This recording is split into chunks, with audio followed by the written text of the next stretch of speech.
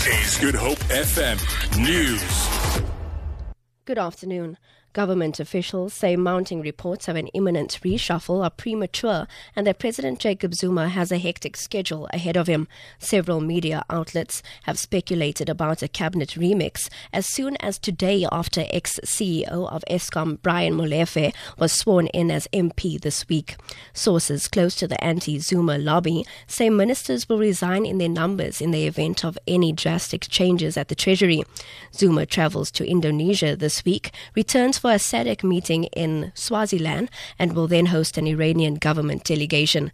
SACP Second Deputy Secretary Jeremy Cronin indicated on Friday that the party's cabinet members would be asked to resign if the president fired Pravin Gordhan. Former Western Cape Premier Ibrahim Rasool has paid tribute to the late Judge Essa Musa. Rasool was among the mourners at his burial in Cape Town. He has been laid to rest in the Muslim cemetery in Mowbray. The 81-year-old Musa has been hailed by many for his vital role in establishing the country's democracy and also fighting the injustices of apartheid. Rasool says Musa is an unsung hero. I owe a personal debt to him. I think our community owes a lot. And, because we live in a situation where big heroes are those who are murdered, like Steve Biko, those who are incarcerated for 27 years, like Nelson Mandela, those who were exiled for 30 years, like Oliver Tambo, we sometimes don't look at the ordinary people who just did their job properly, like Essa Musa. The body of a man has been airlifted from Table Mountain.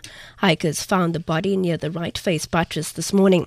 Details around the incident remain unclear, but rescuers say it is probable that the man fell from the top of the mountain. It took several hours to retrieve the body, as the slope where it was discovered was very steep.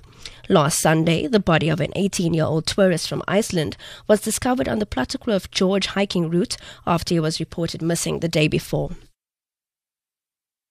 And to end this bulletin, a wreath-laying ceremony has been held at the Mendi Memorial in Cape Town in honor of the hundreds of South African troops who died when the British steamship SS Mendi sank during World War I in the Atlantic Ocean. The 616 men, mostly black, were members of the 5th Battalion of the South African Native Labour Corps. It was one of the biggest maritime tragedies in South African history.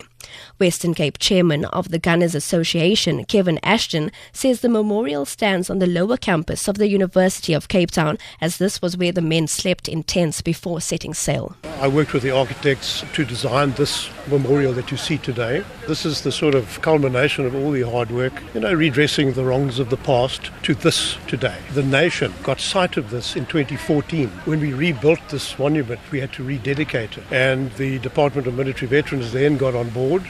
And from that point on, it has really developed into a real national event. For Good Hope FM News, I'm Robin Frost.